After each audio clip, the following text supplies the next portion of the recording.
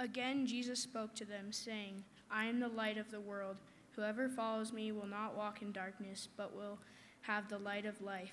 So the Pharisees said to him, You are bearing witness about yourself. Your testimony is not true. Jesus answered, Even if I do bear witness about myself, my testimony is true. For I know where I came from and where I am going, but you do not know where I come from and where I am going. You judge according to the flesh. I judge no one. Yet even if I do judge, my judgment is true. For it is not I alone who judge, but I and the Father who sent me. In your law it is written that the testimony of two people is true. I am the one who bears witness about myself, and the Father who sent me bears witness about me.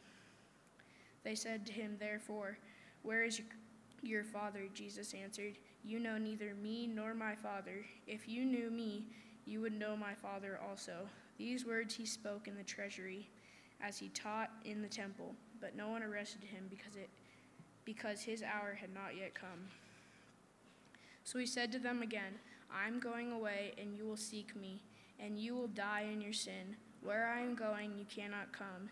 So the Jews said, Will he kill himself, since he says, Where I am going, you cannot come? He said to them, You are from below, and I am from above. You are of this world, I am not of this world. I told you that you would die in your sins, for unless you believe that I am he, you will die in your sins. So they said to him, Who are you? Jesus said to them, Just what I have been telling you from the beginning. I have much to say about you and much to judge, but he who sent me is true, and I declare to the world what I have heard from him. They did not understand that he had been speaking to them about the Father. So Jesus said to them, When you have lifted up the Son of Man, then you will know that I am he, and that I do nothing on my own authority, but speak just as the Father taught me. And he who sent me is with me. He has not left me alone, for I always do the things that are pleasing to him. As he was saying these things, many believed in him. This is God's word given for our good. The grass withers, the flower fades, but the word of our God will stand forever. Thank you, Connor. Would you, kind of having heard really the very best part of the sermon already, would you stand just a moment longer as we commend this time to the Lord in prayer? Lord, it is a thing that, weary as we are, waffling as we are, tired as we are, rebellious as we are, you by your Spirit bring us to come and sit under your word. And so we're here, Lord. But also we're stubborn. We're here, but we're stubborn and hard-hearted. And your word is hard. And so we ask by your Spirit that you would do a new work in us this morning, soften our hearts, make plain the scriptures, give us hope, give us faith, and Lord, a double portion of your grace and mercy. We pray this in Jesus' name. Amen. You may be seated.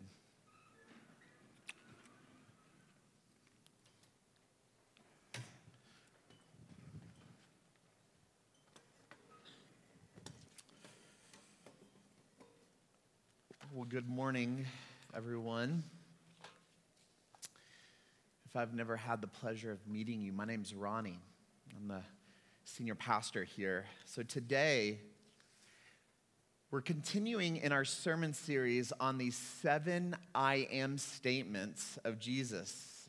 And I am really continually reminded of how these strange and ancient words are still relevant for people like us. You know, see, mankind has always been plagued, and I mean plagued with questions. And when I say questions, I mean the big ones. Questions of ultimate meaning and purpose. Like, who am I? Where did I come from? Why am I here? What's expected of me? And what happens to me when I die? Now, Christianity speaks decisively to these questions, but at different times in history, rival responses or rival options present themselves. And these options have taken on a different shape through history. So, like in the first century, there were a handful of philosophical choices that one could choose, like hedonism or Stoicism or Platonism as a sort of guiding principle to these questions. And then, of course, throughout history, with the emergence of various world religions, we have Buddhism, Hinduism, Islam. And in modern times, particularly coming out of Europe and then into the West, we have seen really the emergence of secularism. You know, an increasing number of people identify as secular as it gains and increases influence in newsrooms and universities. But the big offering, I would say, like the big offering right now is a sort of collective path of religious ideas. It's kind of like a cousin to secularism. It's the spiritual but not religious idea that is some amalgamation of, on one hand, like sort of Christian ideals, but that meeting reincarnation and with a little bit of capitalism or kind of whatever's big in Hollywood, and it all kind of gets thrown together, and it's not really internally consistent, but it is a growing choice, a growing option, a rival response. But then you start reading the life of Jesus, and you clearly see that he stands in stark contrast to all of this. The Bible puts forward a radically different, but gloriously wonderful and frequently misunderstood story of God reaching down to us. Like when you read the perplexing, and I mean perplexing words of Jesus, you see that he fuels this idea, this premise, that Jesus is God, always has been. At a certain point in history, he robes himself with humanity while remaining God. And then he enters into history through a virgin's womb. He lives a perfect life, and he dies this undeserved but substitutionary death to pay our moral debt. Like that's God reaching down. See, all other religions or systems are just life reaching upwards. That is, they all present either laws to fulfill or ideals to embody so that you might have just some certainty that you're a good person, living a good life. But the Bible insists that we are too broken, too spiritually dead, and that we can't save ourselves. And that is precisely why God had to reach down, and we can't reach up. Now, if you've never heard any of that, if you're just like listening in, that's like mind-boggling. It's crazy. It really is mind-boggling. And all of this hinges on Jesus Christ, the Son of God. And that being the case, we need to get this right. The question that the Gospel of John poses to Jesus and answers is this: who are you? And that is the same question that the religious people in our text asked him. Who are you? And John, the writer of the gospel, cares deeply about this question, and that's how come he records 7 different responses of Jesus saying, I am, and then blank. So today, we are studying the second of those responses when Jesus says, I am the light of the world. I'm the light of the world. Now that is quite a thing to say. Like if someone were to walk in on us on this stage and say, hey guys, I am the light of the world, that would be a narcissistic pretension of the highest order. And yet with Jesus, somehow with his meek and earnest and loving disposition, those words hit the hearts of people completely different. And so this morning, I want us to wrestle with this claim that Jesus is the light of the world. Because here's the deal, all of us are swimming in that secular amalgamation of beliefs. But I think the ice is melting a little bit. I think we're starting to see the absurdity of it all. Like it doesn't answer those questions that we deeply need answered. We're starting to see the absurdity. And because of that, what happens is that the words of Jesus, though perplexing, become more sweet and more hopeful. And so to study this passage, we're going to explore this metaphor that Jesus applies to himself. And so what we're going to do is we're going to look at how light is three things. And so if you're a note taker, this is our three headings. We're going to see how light is subversive, light is confusing, and light is essential. Subversive, confusing, essential. It's going to be a pretty dense sermon. So let's dig into this. First, light is subversive. So this particular metaphor is perhaps one of Jesus's most rich, and not in part because history and science have kind of helped us to understand the complexity and the expansiveness of light. So for instance, we know that light is crucial. It's the source of life. If there was no sun, all life would completely cease. We know that without light, people get depressed. It gives us vitamin D. We know that unmediated light or sheer light would make us go blind or expose us to cancer, right? If there wasn't an ozone layer to sort of diffuse some of that, the radiation. We know that light illuminates things, allowing for the human eye to be able to see and perceive. We even use light to describe history, right?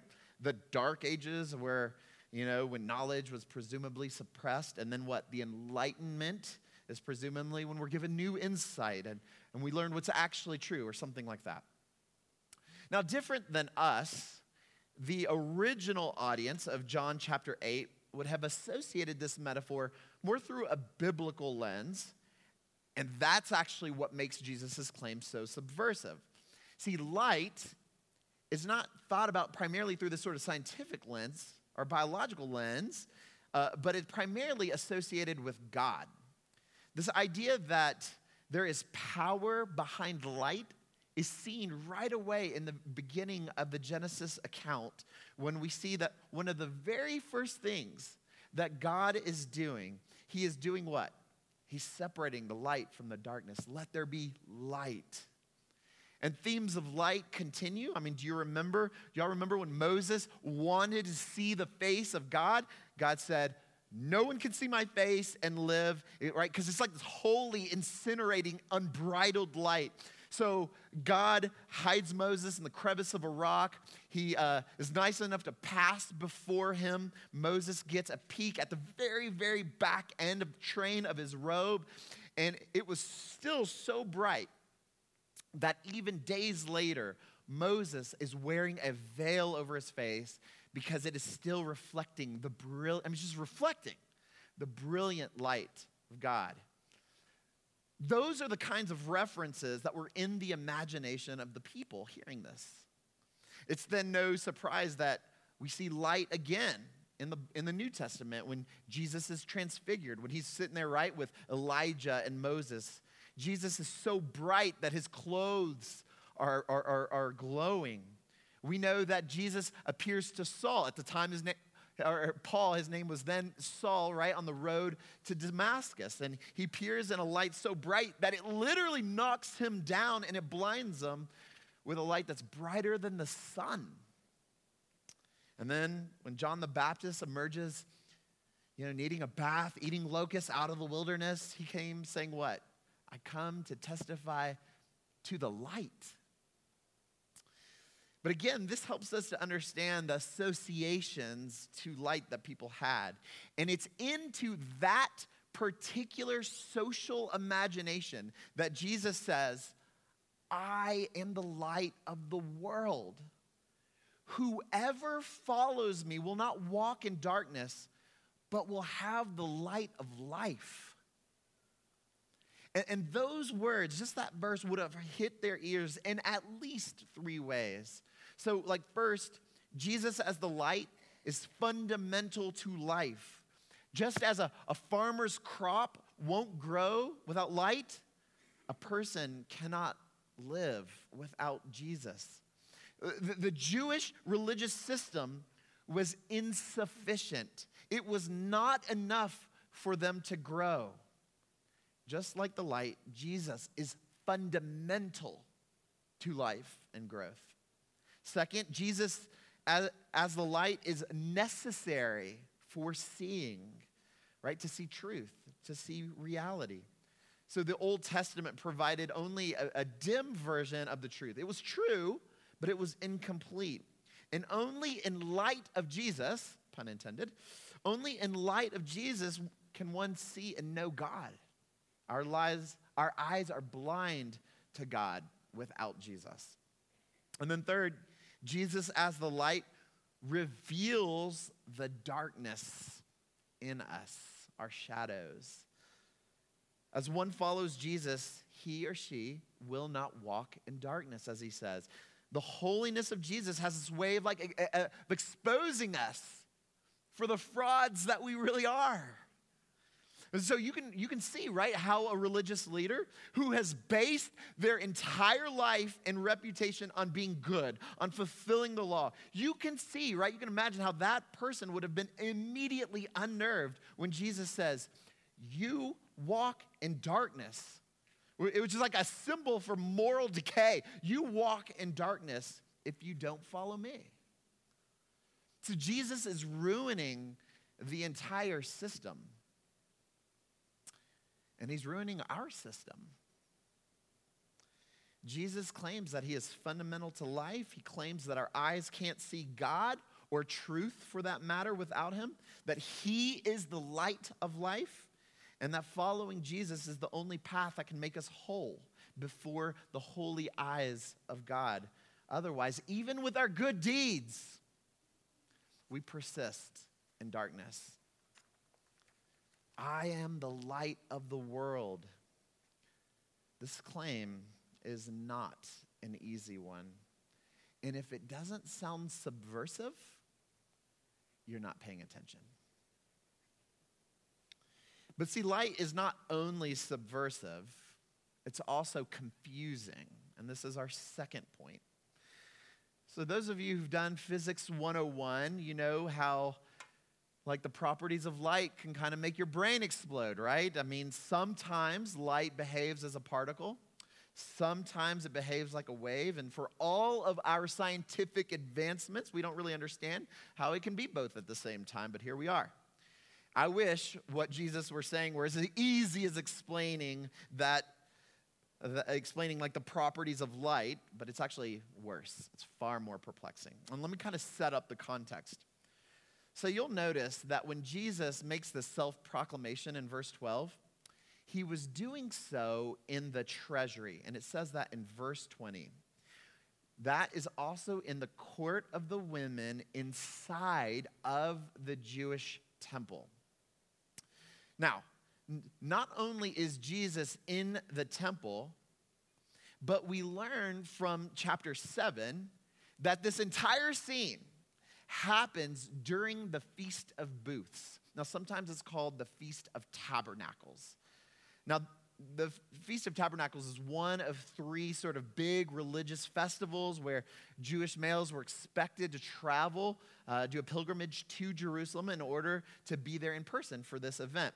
So it was a celebration of the harvest. It took place in the fall. But more than a celebration of the harvest, it also remembers and it rehearses God leading his people through the desert and then keeping them alive, during the Exodus and after the Exodus in the wilderness.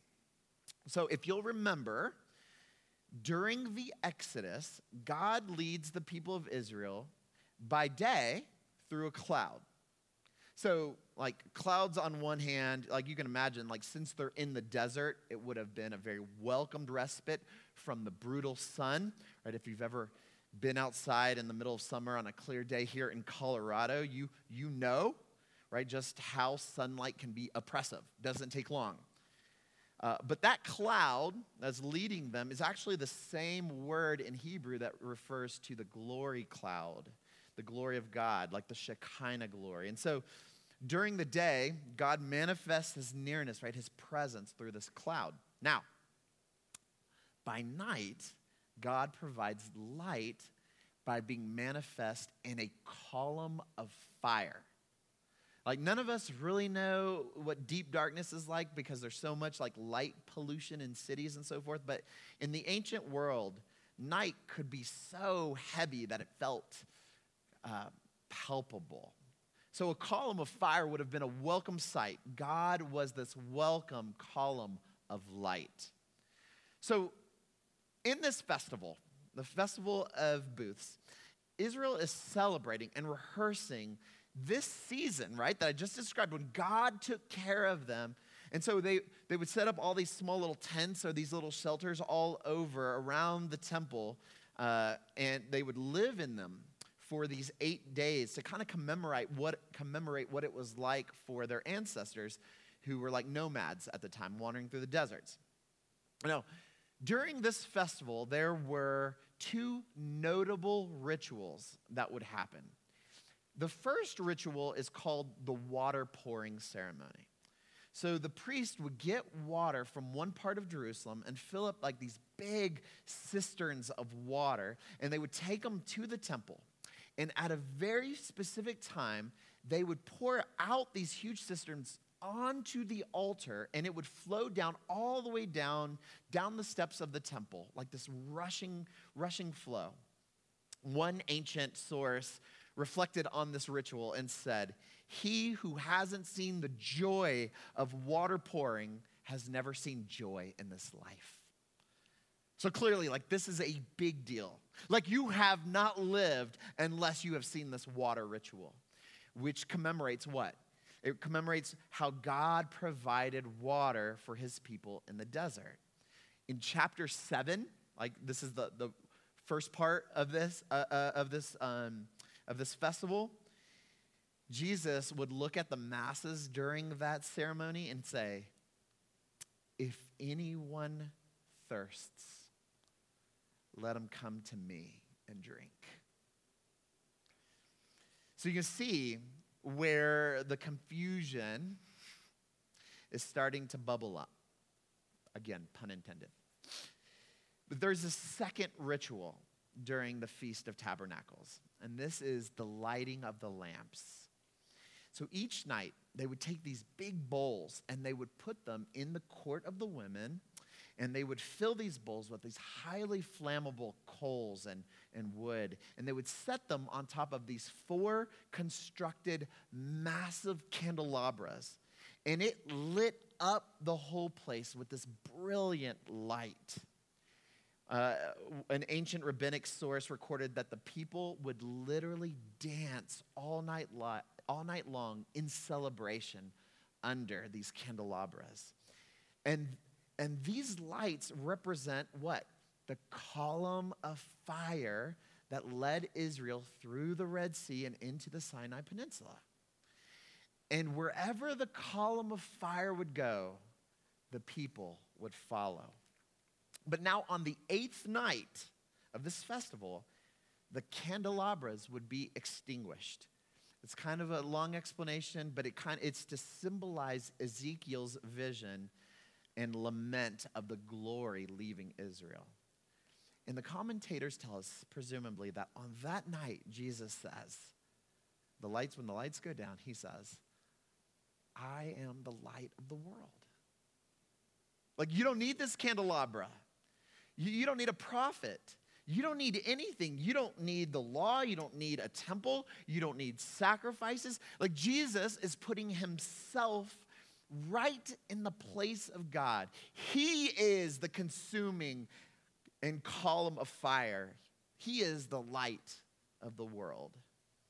And this is when the argument ensues, right?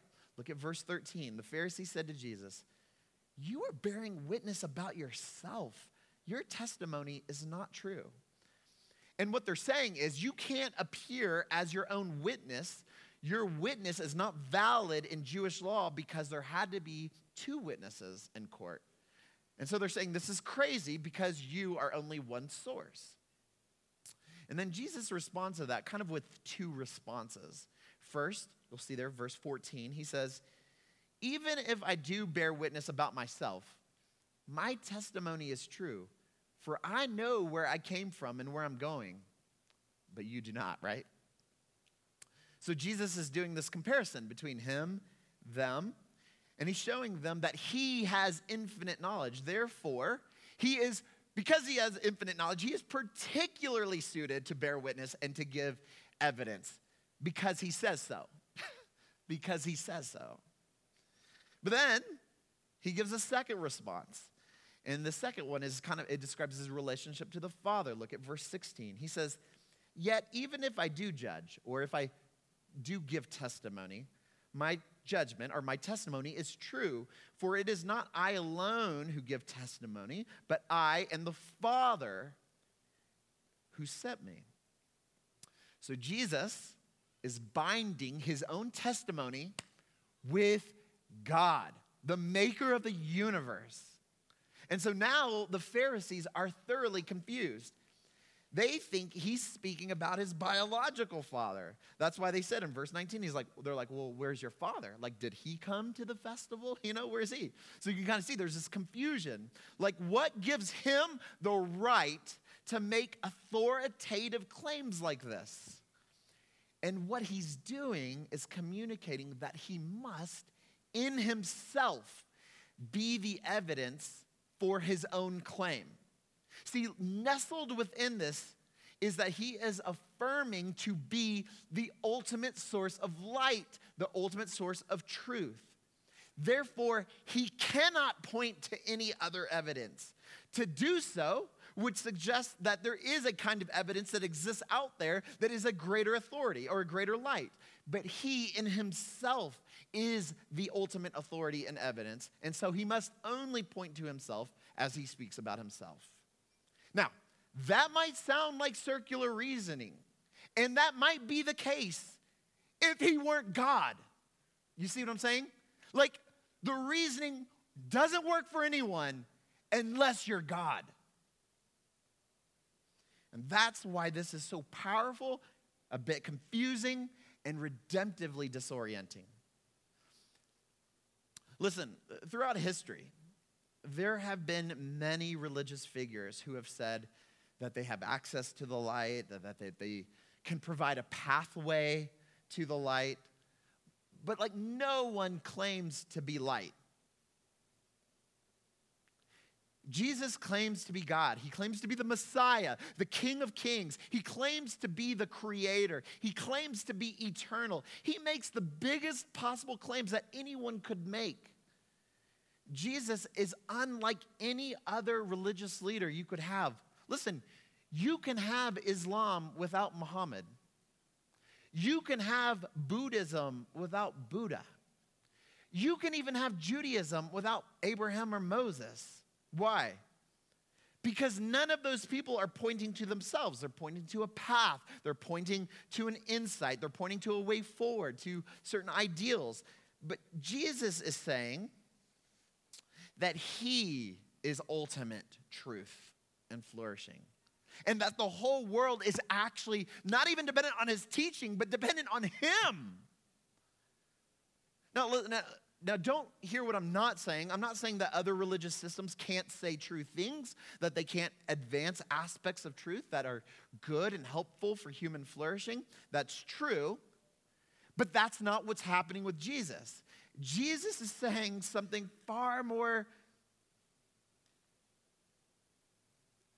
deeper. He's saying, unless you relate to me, unless you trust me, unless you love me and let me love you, then you can never know ultimate truth or even know the God who is there. Jesus is saying all of this in the middle of the Festival of Tabernacles as the lights went out. Like, it's dark, But no worries. The light, which is far brighter, is still here. And the religious leaders figure out exactly what he's doing because John tells us in verse 20, look there in your Bibles, that no one arrested him because his hour had not come. See, the writer makes the clarification that no one arrested him. Why? Precisely because you would expect that someone would arrest him. In modern parlance of Jesus' action, them are fighting words. But don't fight. Lay down your arms. Lay down your defenses. Hear Jesus' words. Let them work on your soul. Believe him. Believe him. And this brings us to our final point in this study. So far we looked at how the light is subversive and how the light is confusing. But now we're going to see point 3, the light is essential. It's always surprising to me how damaging the sun can be. Listen, I'm a Latino. I fare okay in the sun. I'm okay, better than my wife. And, I could remember, even still, I would play for hours in that Caribbean sun on those Puerto Rican beaches. And if I did not prepare, although I am brown, my brown skin would turn seriously red. And I can remember when we were going to move to Colorado thinking to myself like, oh, I'll never have to worry about the sun again. It can't be as bad as the Caribbean sun. Famous last words. Y'all, the sun hurts here even when it's cloudy. You would think that some celestial body 93 million miles away would be a safe distance. But here we are. But for as dangerous as the sun is, can you imagine what life would be like without it? You can't, because all of life would cease to exist. Life is not possible without the sun. It is essential. In the same way, Jesus speaks to the devastating effects of his light going away. Look now there at verse 21. He said to them, I am going away, and you will seek me, and you will die in your sin. Where I am going, you cannot come. Again, the confusion persists a little bit. The Jews thought he was like talking about suicide. But what Jesus is doing is doubling down on his self-identity. And let me explain. Let's go back to the book of Exodus one more time to kind of feel the weight of this. So there's this man, his name's Moses. He's walking around in the Midian desert in the wilderness, and he sees a bush, but the bush is burning. Now, this burning bush seemed a little bit out of place for what he expected in the desert, so he goes close to investigate it, and he realizes that the bush is on fire, but it's not being consumed. And this is categorically a different kind of light than he was used to or had ever even seen. And then all of a sudden, the voice of God speaks to him out of the bush, out of this light, and says, I have chosen you to be my agent to free my people from slavery in Egypt. Therefore, I want you to go to Pharaoh, y'all remember this, and tell him to let my people go.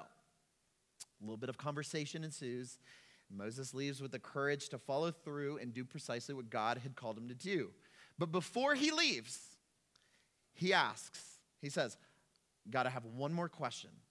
When I go and tell the Hebrews of this plan that you just gave me, they're going to ask, who sent me? What should I say to them? And God says, tell them I am sent you. Like, my name is I am. I am who I am. So this is the covenantal name of God. This is the tetragrammaton, the holy of holiest name of God. I mean, Jews would not even dare say this word out loud. If they even wrote it down, they'd rip it and burn it up or eat it and consume it. This is like God's formal first name that you do not take lightly. Now, remembering this story, let's go back to Jesus and his exchange with these Jews, with these religious leaders.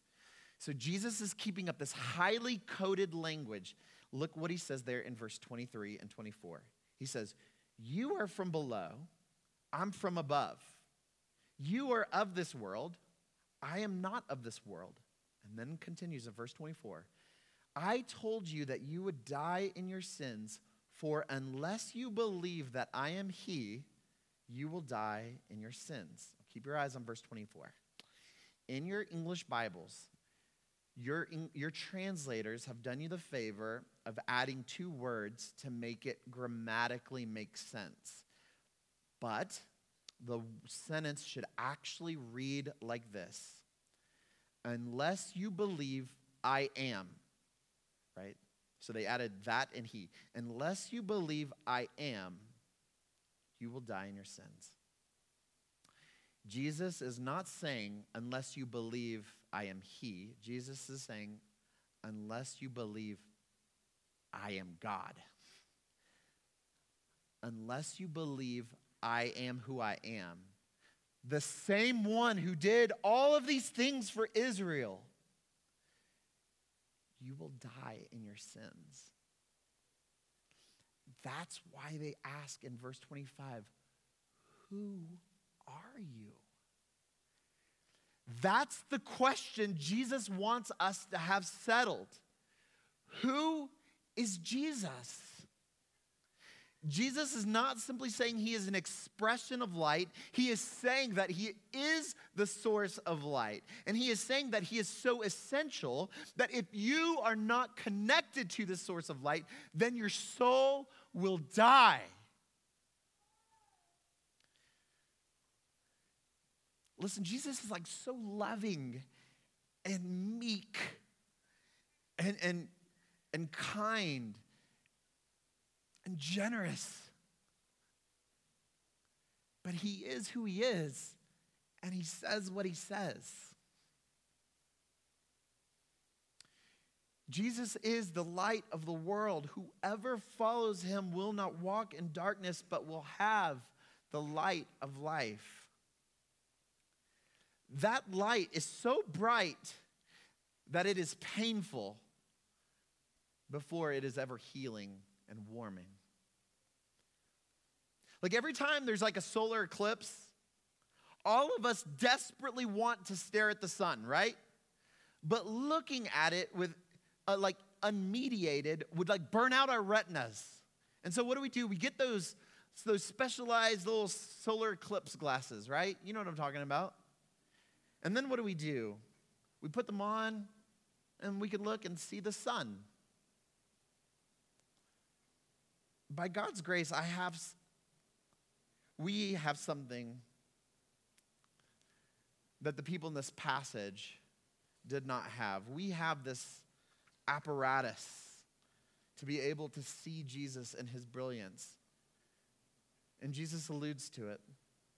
Look there in verse 28. So Jesus said to them, "When you have lifted up the Son of Man, then you will know that I am," he does it again there, "and that I do nothing on my own authority, but speak just as the Father taught me." When you have lifted up the Son of Man. Do you know what he's saying there?